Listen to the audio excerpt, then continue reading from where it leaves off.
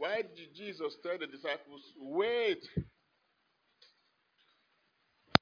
and tarry until you receive the Spirit from on high? Then you shall be my witnesses.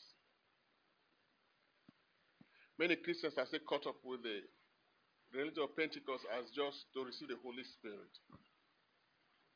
And when they look at their lives, there's no difference between who they were before they received the Spirit and after they received the Spirit. Because the basic structures of their existence are still the same. And that's quite catastrophic when you come to a church and you see vast number of Christians. Who are you? I'm a Christian. Who are you? I'm a Christian. It becomes like a nomenclature, a name you attach to people, that I belong to this group. Christianity is not about belonging to a group. It's about experiencing a reality that changes the course of your life entirely. And that transformation begins with your mind. And why is your mind very crucial? Because your mind is like your brain box that runs the entire system of your existence, your consciousness. And how does God begin working on your mind? He gives you dreams. He blows dreams into your mind. As a matter of fact, he finds expression through your mind. As he blows it, you are imagining. As you are imagining, he's the one who is sponsoring that imagination. Especially godly imaginations. If he cannot change your mind, he can't change your way. And he cannot change your direction. Look at a young boy called Joseph. At a very early age, God has captured the mind of this boy and started blowing into him his destiny. And this guy will wake up every day, imagining things, and even go to bed, and the thing will start playing like a dream in his mind. Because until it is fully captured here, you cannot act them out. The devil too himself, he knows that he cannot control the next generation unless he catches them what? Young. If you can catch them young and pollute their minds with so many things and make them begin to think about those negative things, when they grow, you have seen this job. That is why when you notice any negative tendency with your children, don't spare it. Deal with it. Because tomorrow, you will cry. You'll be wishing what will not be possible again. Many of us, there were things that we grew up with. Negative things that we grew up with. And we felt that as time went on, we are going to change. Now it has become a lot in your life. You are just saying, I wish I could turn back the hand of what? Time. And this boy will come and share his dreams with his brothers and say, wow, the way I'm seeing myself, I'm going far. Because what you don't see, you cannot reach. Even right now, you cannot become what you cannot see now. That's the eye of faith. That's why before God will make you walk in the realms of faith, He must show you His word. Then you have to accept that word. When that word dominates your heart and creates a picture, then you can walk into it. And when you have entered that realm, you are more than anybody who has any money in this world. It's a wisdom that the Holy Spirit has to communicate to us. And that's what He wants to do every day. Now, instead of them to sit down and begin to ask themselves, what is my own dream? God, why did you bring me here? Can I capture my own dream? They became what? Jealous. It's always like that. When you find any young man or a young woman who captures his purpose in life and begin to groom the purpose, you will see that the way he makes, the steps he takes are different. The level of articulation is different. The choice the person makes is different. Sometimes you feel that the person is being proud or braggadocious. Now, you won't show us, say, now you know this one. That's how it begins. Everything the person does, you say, you want to show us, you want to show us, you want to show us. If you want to show you to go and start showing your own. And it is so powerful that even your own blood brother can kill you because you have a high brain. Look at Joseph. His own blood brother say, let us kill him. Look at the dreamer. Even till today, it still happens. But once you're not a dreamer and you are living in squalor, no problem. Oh, may God help you. They are praying, oh, may God help you. And when God start helping you, they start fighting you. There are scenarios of people when they had nothing. Oh, may God help you. Sorry, oh, I pray that God will change your situation. Then when God starts changing the person's situation and things start getting better, I say, now wow, we don't understand again, oh.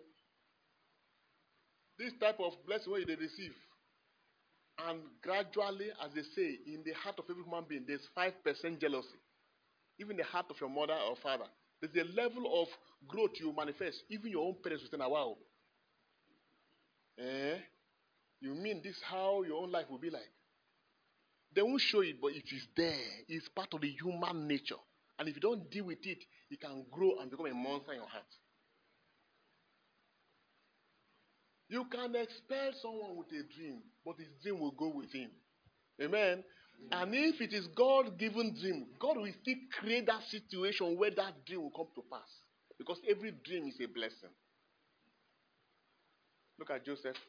They sold him eventually. Took him to Egypt. He was a slave there. God visited the king and gave him the negative of the dream. And showed him the reality of what the young boy is carrying. Knowing that he's the only one who can interpret it.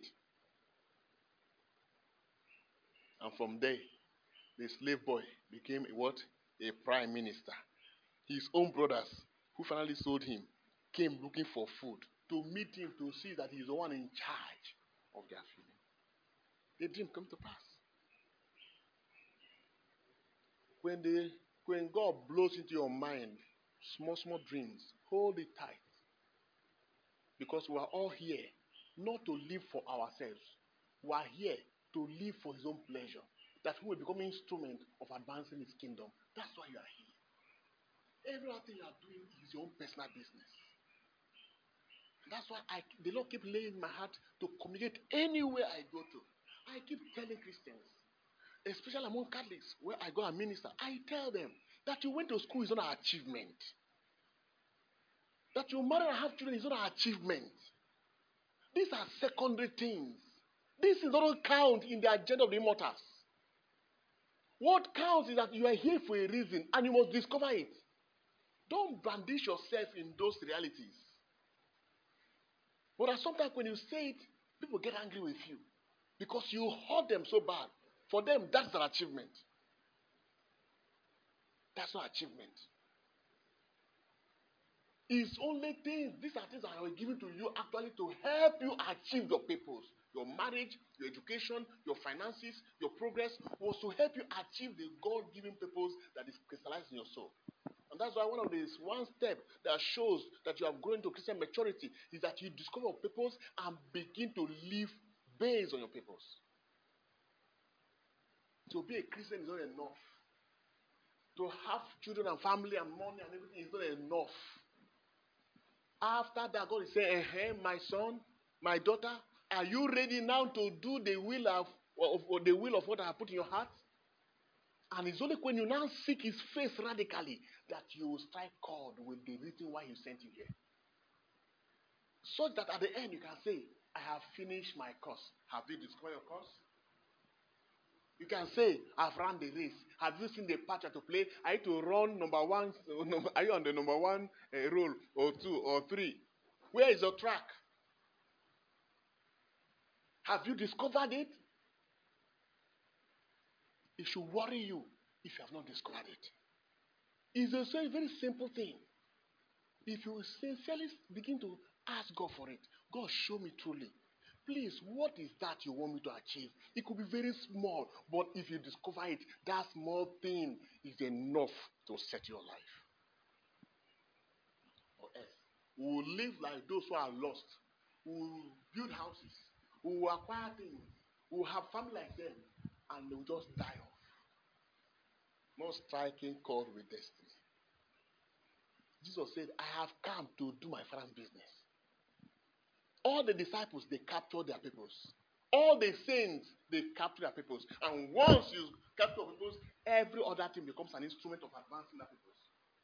You can let go. You can sell. You can do this. You can readjust your life. and start using them to advance that purpose which God has called you. Joseph found his purpose. When he was being maltreated, he didn't bother because he knows I'm heading somewhere. You see the point? Very important that we, understand this. And we must see that heaven is expecting a lot from us. And that is captured in the gospel of today.